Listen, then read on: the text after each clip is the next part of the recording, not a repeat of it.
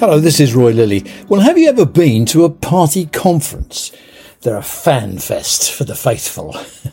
Earnest lobbyists, anonymous backbenchers, ministers dodging the press, and the press looking for embers of gossip they can fan into the wild fire of scandal and division.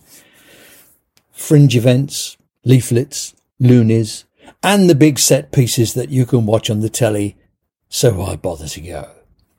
I watched the Lib Dems' Ed Davies prowling a yellow and black stage set last week.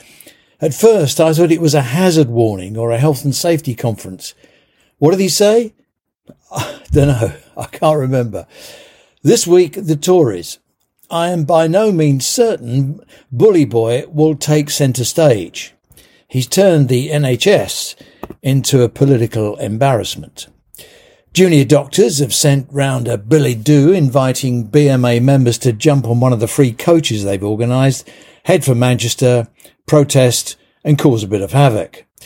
Apart from the fact that good people are still doing great things to keep the NHS going, there's not much for the Blue Rinse Brigade to applaud. Better, he's kept quiet. Next week, the Labour Party.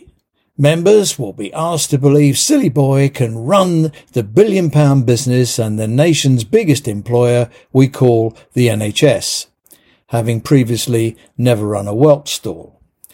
Expect a 10-year plan of needless reorganisation and upheaval to distract everybody. It's the French drop of politics, disappear out of one hand into the other. They never work. If they had, we wouldn't have had nearly a dozen reorganisations. We know the NHS needs the simple 7. 1. A period of calm, no reorganisation. 2. Sensible funding. 3. Fix the strikes. 4. Become a better employer. 5. A common sense approach to the management and delivery of care with the help of technologies. 6. A minimum wage guarantee for care workers. And 7. Ring-fence funding for a proper social care policy. Then stand back and watch. Waiting lists will come down, recruitment will go up, and approval ratings will go back to where they used to be. Conferences seldom deal with the difficult stuff. Better to set hares running, but no faster than 20 miles an hour. Expect something on red tape, it's always a crowd pleaser. Oh, and yes, tax cutting, that's a popular one, and better public services. Yeah, I know, it can't be done, it doesn't matter, party conferences are fantasy land.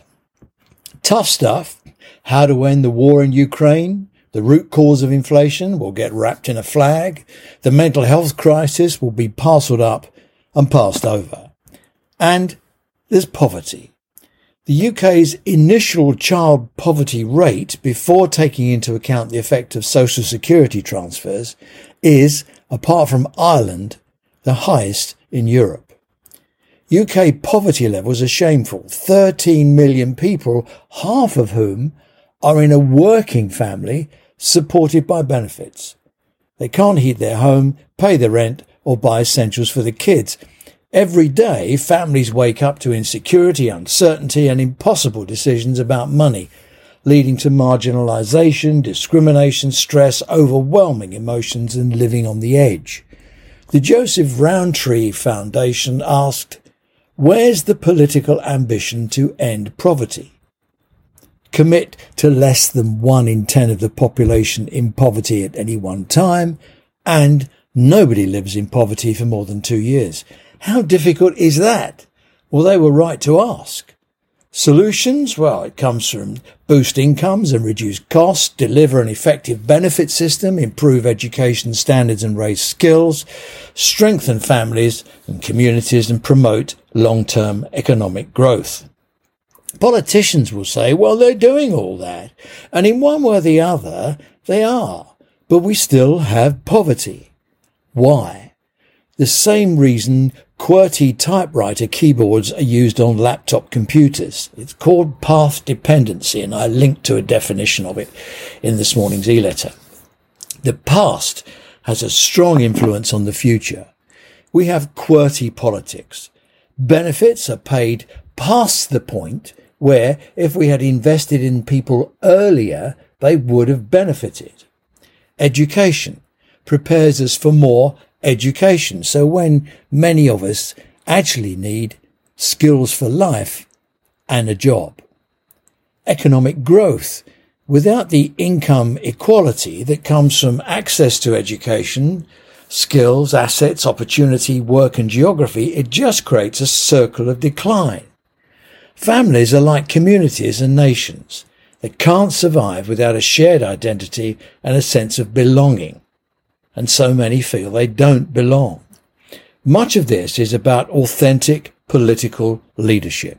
Someone who demonstrates a genuine and true expression of themselves in their leadership role. So don't expect much that's authentic in the next fortnight. Thanks for listening. This has been Roy Lilly, and I hope we'll speak again real soon. Bye-bye now.